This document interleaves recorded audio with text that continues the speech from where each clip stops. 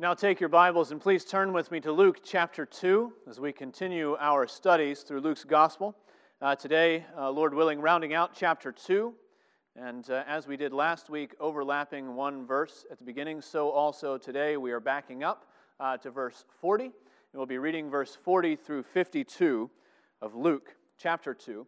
You can find that if you picked up an ESV on the way in on page 858.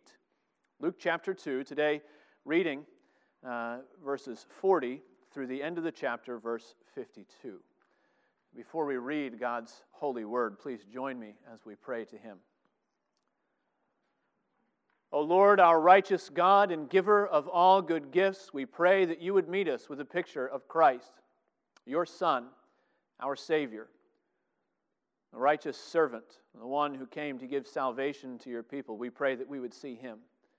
We pray that you would soften our hearts by your Spirit to see what it is you're calling us to believe or to repent of and to do. And so make us not hearers only, but doers also of your word as we look to Christ, we pray in His name. Amen. Hear now God's word as we find it, Luke chapter 2, beginning in verse 40. And the child grew and became strong, filled with wisdom, and the favor of God was upon him. Now, his parents went to Jerusalem every year at the feast of the Passover, and when he was 12 years old, they went up according to custom. When the feast was ended, as they were returning, the boy Jesus stayed behind in Jerusalem. His parents did not know it, but supposing him to be in the group, they went a day's journey. But then they began to search for him among their relatives and acquaintances, and when they did not find him, they returned to Jerusalem, searching for him. After 3 days, they found him in the temple, sitting among the teachers, listening to them and asking them questions, and all who heard him were amazed at his understanding and his answers. And when his parents saw him, they were astonished. And his mother said to him, "Son, why have you treated us so? Behold, your father and I have been searching for you in great distress." And he said to them, "Why were you looking for me? Did you not know that I must be in my Father's house?" And they did not understand the saying that he spoke to them. And he went down with them, and he came to Nazareth and was submissive to them. And his mother treasured up all these things in her heart. And Jesus increased in wisdom and in stature and in favor with God and man. Thus ends the reading of God's holy and inerrant word. May He add a blessing to its reading and to its hearing. My wife, like most parents do, we have a wall in our home that is dedicated to pictures of our children. Ours is in the family room. It's right above the couch. And it's a bit of a work in progress. The goal, at least, when everything is said and done, is for that wall to be covered with exactly 18 portraits. 6 pictures of each of our children to be a record of their early years of childhood. So there's a picture of each one as a newborn, each one around their first birthday and second birthday, and so on, up to age 5. And if you are a parent, you probably have some collection of your own somewhere in your house. You'd like to display the pictures of your children. I love to be in your homes and get to see the funny pictures that you have of your kids. And maybe I know them now as young adults, but I get to see them as children. And it's exciting and it's fun to see those things. And even if you don't have children, I bet your parents, if they're still with us, have a picture of you somewhere as an awkward, pimple-faced teenager, because parents love that sort of thing. And you can learn a lot about a family by noticing the pictures that parents choose to display of their children. And the same could be said of God the Father and Christ the Son as well. What happens when we open the New Testament very often is it is as if the Lord is inviting us into His home and taking us into the family room and standing us back to look at the wall where He has all of His favorite pictures of His Son displayed, and He says, "I want you to see my boy." As you stand back and you look, you notice that over to the left there's a handful of pictures, baby pictures. Jesus in the manger, Jesus in the temple, Jesus being whisked away to Egypt for His own safety. And over on the other side, there's a much larger collection of pictures of Jesus as a man, and he's He's ministering to the multitudes, and He's raising the dead, and He's healing the sick, and He's preaching. And there are pictures of suffering and of death and of resurrection glory. There's a picture of a heavenly throne room, and one in the middle who looks like a lion and yet a lamb. And there are angels gathered around in celestial worship. And between these two sides, in the middle of a very vast expanse of empty wall space, there is but one picture. Just one. And it is Jesus, at the age of 12, sitting in the temple, sitting at the feet of the teachers. Now, as you look at all of these pictures, as you stand back and see images of Christ displayed in the pages of Scripture, you have fallen in love with this Christ, and you're curious about this Savior, and you want to know more about Him. You want to know every memory He ever made. You want to see every road He ever walked on, and you are curious, and so you ask that natural, curious question, Lord, isn't there more? What about that stretch in the middle when Jesus was growing and when He was being prepared for ministry? Didn't Jesus do anything else? Didn't He say anything else? Isn't there any more? And the Lord, in His wisdom and by the record of Scripture that He has given us, says, well, of course there's more. There's lots more. Jesus did many things, and if you had a picture to hang on a wall of everything that Jesus ever did, the world would run out of walls before you ran out of pictures. Of course there is more, but this is the only picture I want you to see. Suddenly it raises our estimation of this humble vignette.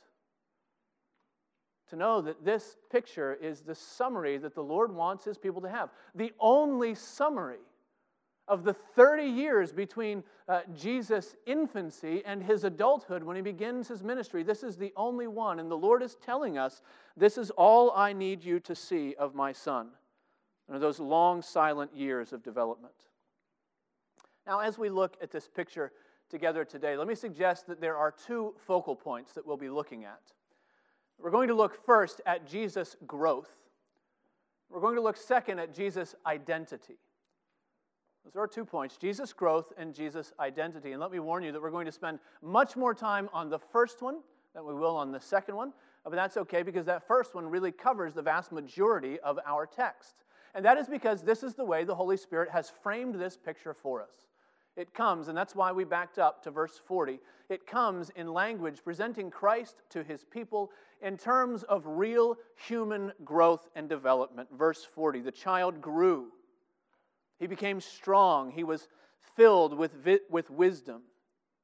Verse 52, Jesus increased in wisdom. He increased in stature. He increased in favor with God and man. And the Scriptures are telling us that Jesus was a real, living, growing, changing person. And we need to remember that. Of course, we're aware that if Jesus was born in a manger and He died on a cross as a man, that there was some physical change going on there. He went from a baby to a boy, from a boy to an adolescent, from an adolescent to a man, and so He grew and He became strong and grew in stature. We understand that, but do we often consider the fact that there was also real intellectual growth for Jesus? That Jesus didn't come into the world and live as a man possessing or claiming, we might say, together with Philippians, divine omniscience. That Jesus grew intellectually. Every year that He lived, He learned new facts that He did not know the year before as a man. At the age of 13, He could reason in a way that He could not reason when He was 5. And maybe that's surprising to consider that. Here's the way Phil Ryken talks about this. He says, many Christians think they believe in the incarnation when what they actually believe is that Jesus had the mind of God in the body of a man. It's interesting, when you go and you look at some old medieval paintings of Jesus as a baby, very often what you will see is this tiny baby with an old man's face. And it's kind of creepy if you see it. But this is their way of showing sort of age and wisdom and maturity. But no, Jesus looked like a baby, and He had a man's body, and He had a man's mind. What Phil Ryken is describing actually is the ancient heresy of Apollinarianism. But the biblical picture of the incarnation is much richer. It's much better. It tells us that Christ came as a man. It tells us that He grew in wisdom. There's intellectual growth in our Savior as he walks this earth. There is also what we might call a spiritual growth or a social growth. Verse 52 says that he increased in wisdom and in stature and in favor with God and man. Of course, there was never a time that the Son was out of favor with the Lord. There was never a time that God was displeased with his Son, but as Jesus grew, as he obeyed, as he increased in wisdom and knowledge and love for the things of God, so also did the Lord become more and more pleased with him. And we see this declaration when we get into chapter 3 and Jesus is baptized, that this pleasure of the Father in the Son is complete. And there's a formal declaration, "Behold my Son in whom I am well pleased." Why? Because all his life for 30 years he's been growing spiritually and socially in the favor of God and of man. And so what we see in this passage, the frame that surrounds this picture, is a picture of Jesus' real human growth. And this is important because when we look at verse 42, what the Scriptures are presenting to us is Jesus on the cusp of a pivotal moment in human development. It tells us that Jesus is 12 years old. Now, if you have a preteen in the home or a teenager, you, of course, know this is a tumultuous time for your children. This is a time when young men get taller and broader and their voices get deeper. They start to look and sound and act a little bit more like men. There are physical changes. There are intellectual changes where your children can reason and dialogue in new and exciting ways. And all that's happening. But for Christ, the most important change that was on his horizon at 12 years old was a covenantal growth. Jesus had been circumcised. We read that several weeks ago. Jesus has been circumcised, and because he was brought into a Jewish family and given the sign of the covenant, he would have been considered a son of the covenant. That is the term. But at the age of 13, he would become a son of the commandment. That is, he would become a full, responsible adult member of God's people. Now today, the Jews call this a bar mitzvah. And at the time of Jesus, the language wasn't used, but the concept was still there. That the rabbis taught that at the age of 13, a boy became a man in the eyes of God and the believing community. That he was expected to be held accountable like a man and to be treated like a man. He was expected to keep all the commands of the Torah like a man. And one of the very important commands in the Torah, which we sang together, if you were paying attention, Psalm 122, that this is what God's people do. They go up to Jerusalem, and so it was that all of the males were required to go up to Jerusalem at least 3 times a year. Deuteronomy chapter 16 tells them that they should appear before the Lord, where he sets his name for the feast of unleavened bread or Passover, for the feast of weeks, and for the feast of booths. Now, the most important of those 3 feasts was the feast of Passover. And so even if it was a hardship for you and you couldn't make it to those other 2, even if it was an economic difficulty or you live far away from Jerusalem, all good, pious Jewish men made that pilgrimage into Jerusalem for the feast of Passover. And they would go up to the holy city to celebrate God's redemption from Egypt. Now, the women were not required to attend, but many of them did. And so Mary went up with Joseph, we're told, year after year, just like faithful Hannah in the Old Testament. And probably they all went up. Mary and Joseph together, and Jesus and his siblings by this time, year after year. And yet, at the age of 12, things were different. It is because not only did the rabbis teach that at 13 a boy became a man in the eyes of the community, but at the age of 12, maybe even at the age of 11, that fathers were required to bring their sons to Jerusalem and introduce them to all of the rituals, all of the festivities, all of the significance of the covenant upon which they were, with which they would be saddled with the burdens of. And my English is terrible right there, but you understand what I'm saying. That they would come up and they would understand all the significance, all the commandments that they were putting themselves under, that they would be held accountable to. And it was a pivotal moment to this age of 12. In fact, that's what it says. In the ESV, we're missing a phrase at the end of verse 42. The ESV says, when he was 12 years old, they went up according to custom. It should actually say, they went up according to the custom of the feast. It wasn't Mary and Joseph's custom. This is how it was done. At 12 years of age, you would bring your child, your son, up into Jerusalem, and he would see all that happens with the Passover. Now, on the cusp of all of this intellectual development as well and growing in wisdom, you can imagine the impact that this 12-year pilgrimage had on young Jesus as a boy. Because he would have been taken with Joseph, his father, into the temple. He would have seen all of these lambs as they were brought bleating, and they were sacrificed, and their blood was gathered in gold and silver bowls and sprinkled on the altar. And they would have wrapped up, after they dressed the lamb for the sacrifice, they would dress it up for a meal and take it home. And Jesus would sit with his family while the meal was prepared. And perhaps at 12 years of age, Jesus was the one who was given the privilege of asking the question to Joseph, "Father, why is this night different from all other nights?" And then Joseph would tell again the old story. He would give the account of God's people long in burden and slavery in Egypt. He would tell of God's righteous and mighty strong arm, bringing plague after plague after plague upon Egypt. He would retell of the angel of the Lord passing through the cities and claiming the life of every single firstborn and every single family. And he would tell of the blood of the sacrifice which covered God's people and kept their firstborn sons safe and redeemed them because of their faith in the Lord's promised deliverance. And all of this is happening for Jesus as he's growing, and you know how it is.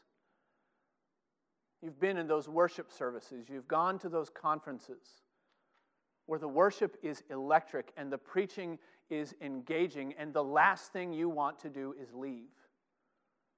And so very simply, without any explanation, in verse 43, Luke tells us that when the feast was ended, as they were returning, the boy Jesus stayed behind.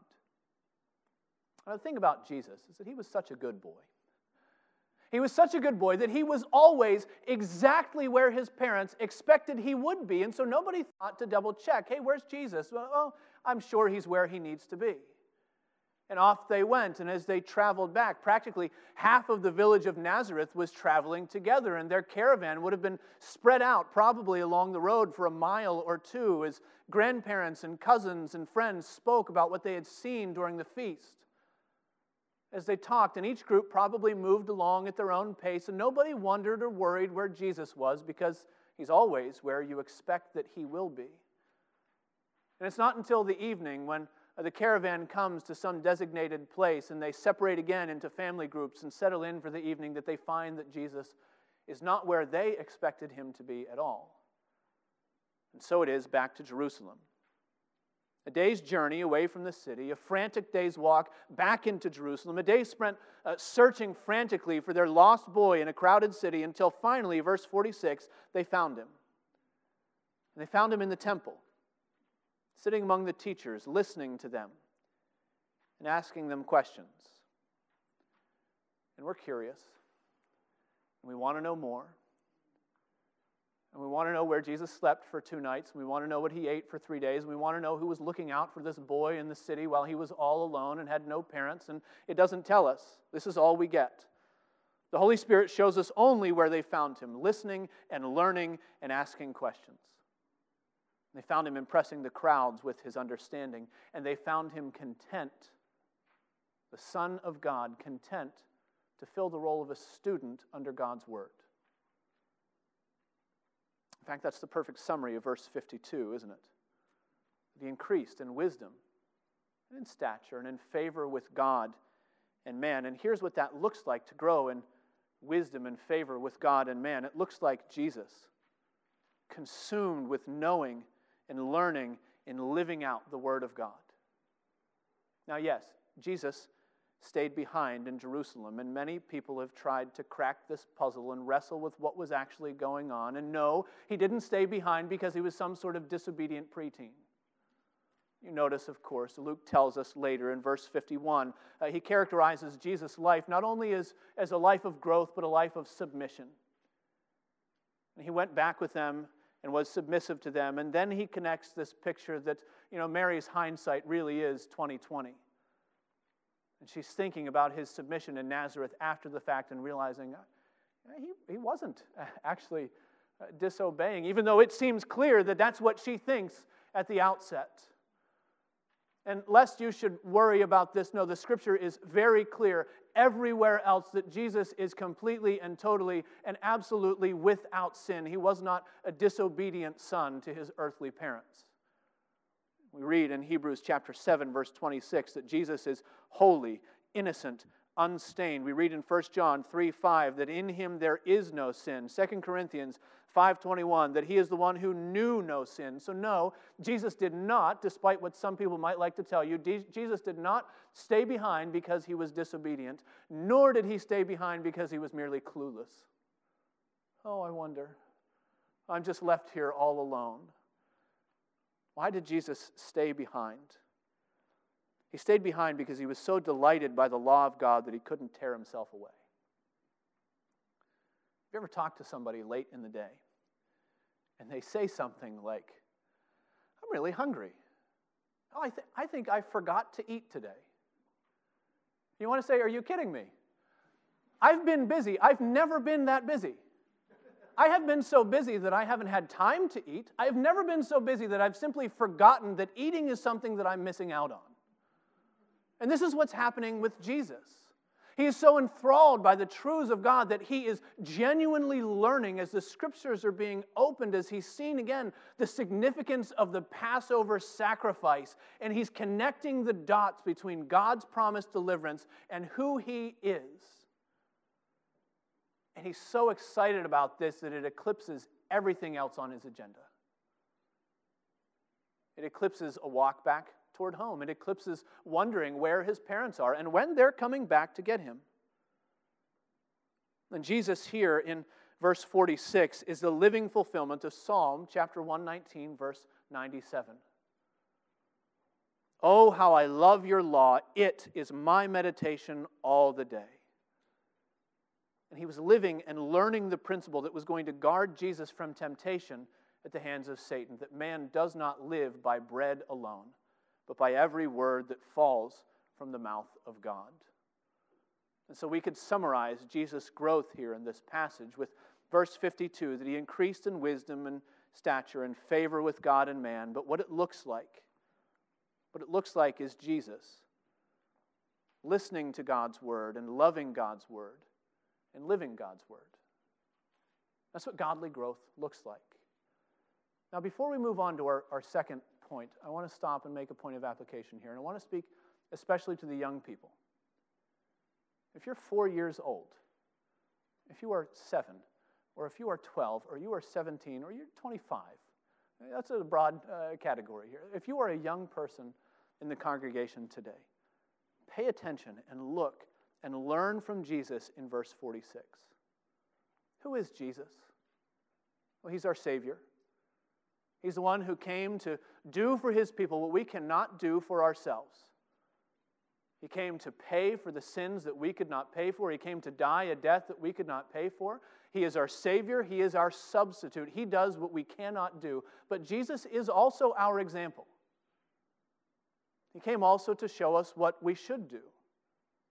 And what we can do is his Holy Spirit works in us. And so what we see, what it looks like to live a life that is pleasing to the Lord, to grow in life and in godliness, this is the example that Jesus is setting for you.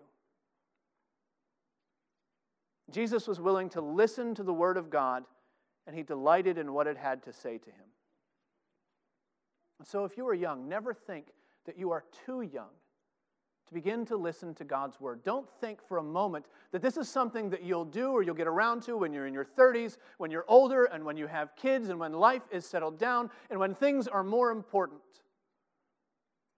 There's a reason that in this church we don't stop halfway through and remove the children. Because all of us should be sitting together under the preaching and the reading of God's Word. All of us should be growing together as the Lord speaks into his people's lives. It is never too early to begin listening and paying attention to the preaching of God's Word. It is never too early to begin reading the Bible for yourself to see what it says to you. This is the way one pastor put it. J.C. Ryle, a much older and wiser man, he said, "Let Christian boys and girls learn from Jesus at the age of 12. Let them remember that if they are old enough to do wrong, they are old enough to do right. If they're old enough to read storybooks and to talk, they are also able to read their Bibles and to pray. And so for you young people, start early. Be a student of God's Word.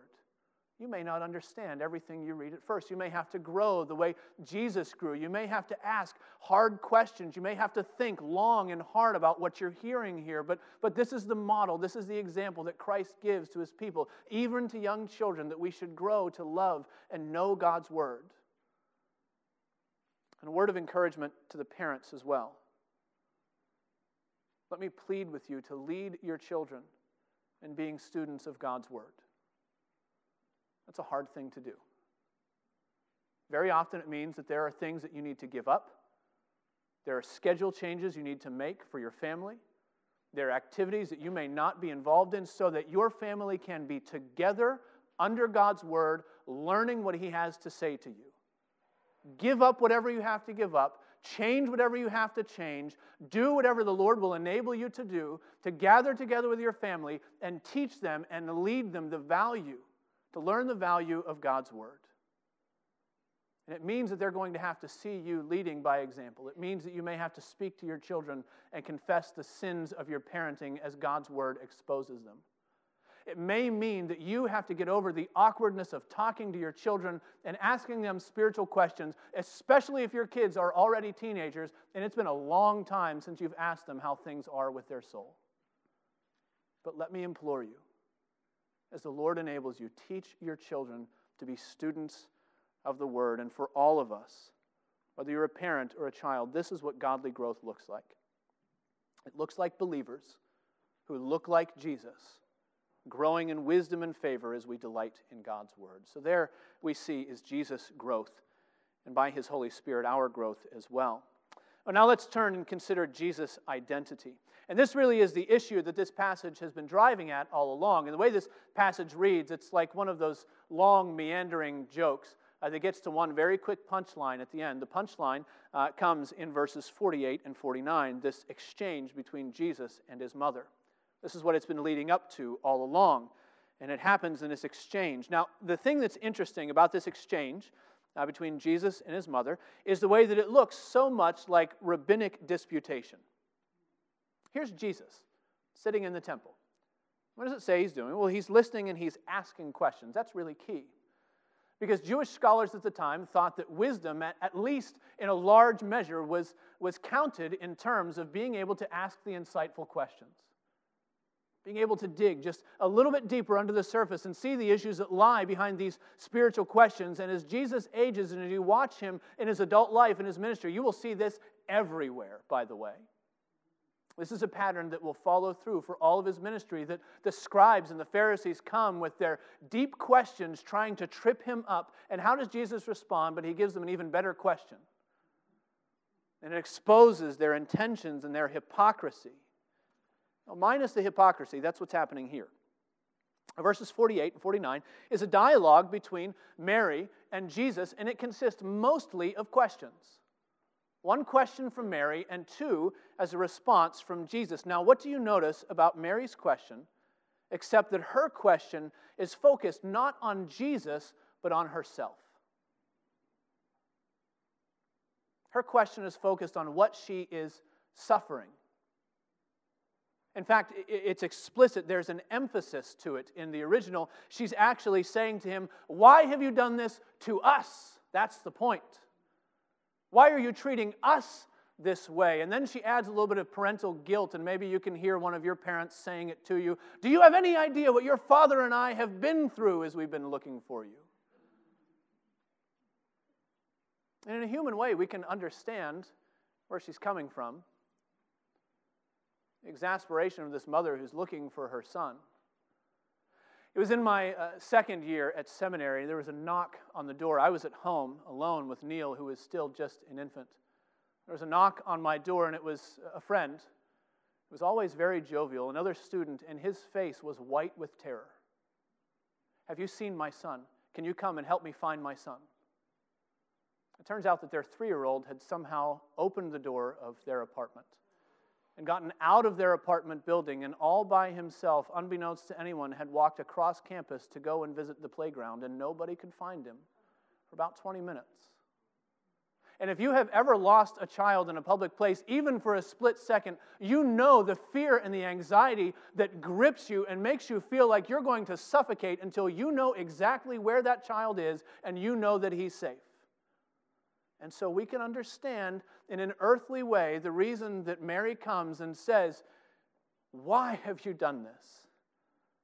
Because she's afraid. And because she's suffering, and she speaks it out of that fear, out of her anguished mother's heart, but her question is all about her. And Jesus responds by reminding her of his identity. It's really hard to understand what inflection we should give to Jesus' question as we read it out loud, or even in our minds. It sounds a bit like a rebuke. It sounds like a challenge. But I think that really it was genuine amazement. This has been a theme in Luke so far. For 2 chapters, we've seen people pondering and marveling and treasuring all the things that have happened. We see Jesus in the temple, and the people are amazed as people are astonished. Well, now it's Jesus' turn. And just as later he will marvel at the unbelief of the people in his own hometown, so now I think Jesus is genuinely marveling. Why is it that you spent so much time looking for me? Why were you so worried about where I might be? Don't you understand who I am? That's his question.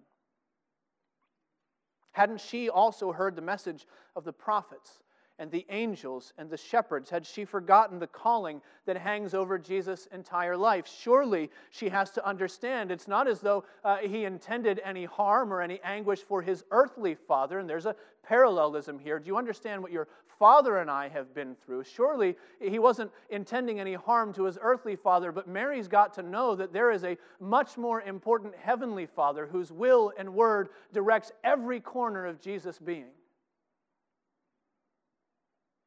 Surely she should remember that he is first the Son of the Most High and only then the son of the carpenter. Surely she should know that Jesus is the perfect Son who always loves to listen to his Father, and that's the point of the question. Why were you looking for me? Didn't you know that there is a necessity placed upon my life by virtue of who I am and by virtue of who my Father is? It's a question of identity. It's a question of relationship. Didn't you know that I had to be in my Father's house?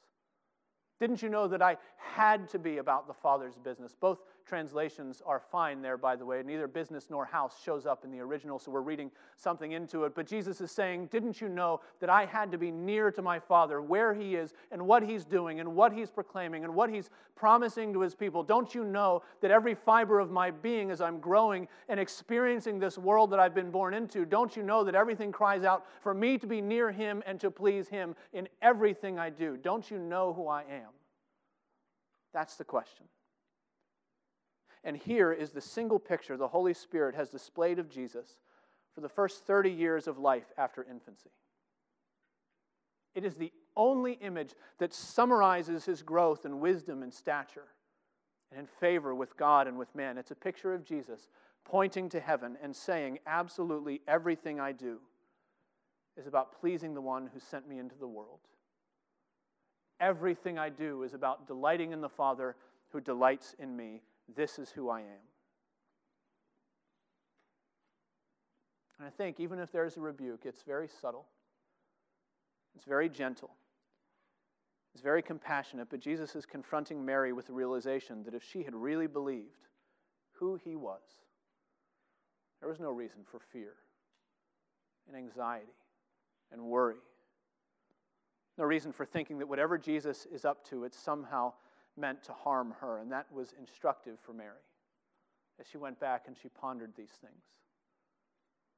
As Mary is realizing that already she's beginning to feel the pain of the sorrow of that sword that Simeon told her would pierce through her own soul.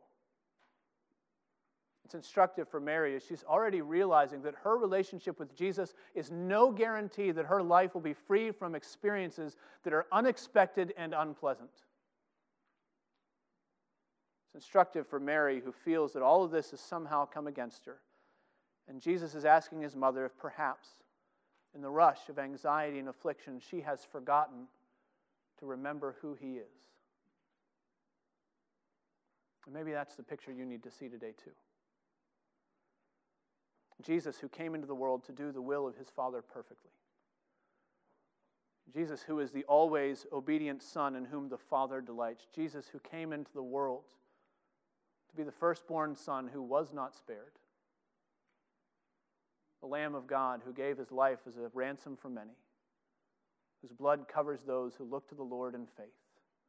Maybe that's the picture you need to see today. And if you see him through the eyes of faith, if you see him in the words of Scripture today, the Lord is saying to you the same thing that he would later say to those disciples on the mountain. This is my Son. Listen to him. Let's pray together. O Lord our God, we thank you for sending your Son into the world to be the Savior of sinners. We thank you for his perfect righteousness and his obedience. We thank you that he learned obedience through what he suffered, and he suffered on our behalf. And so, O Lord, we pray, help us always to have our eyes fixed on him who is the author and the finisher of our faith, who goes before us, who calls us to live lives as children of God by faith in him. O Lord, help us to see him and believe him, and to listen to him, and to learn from you as we see him in your word. We pray in Christ's name. Amen.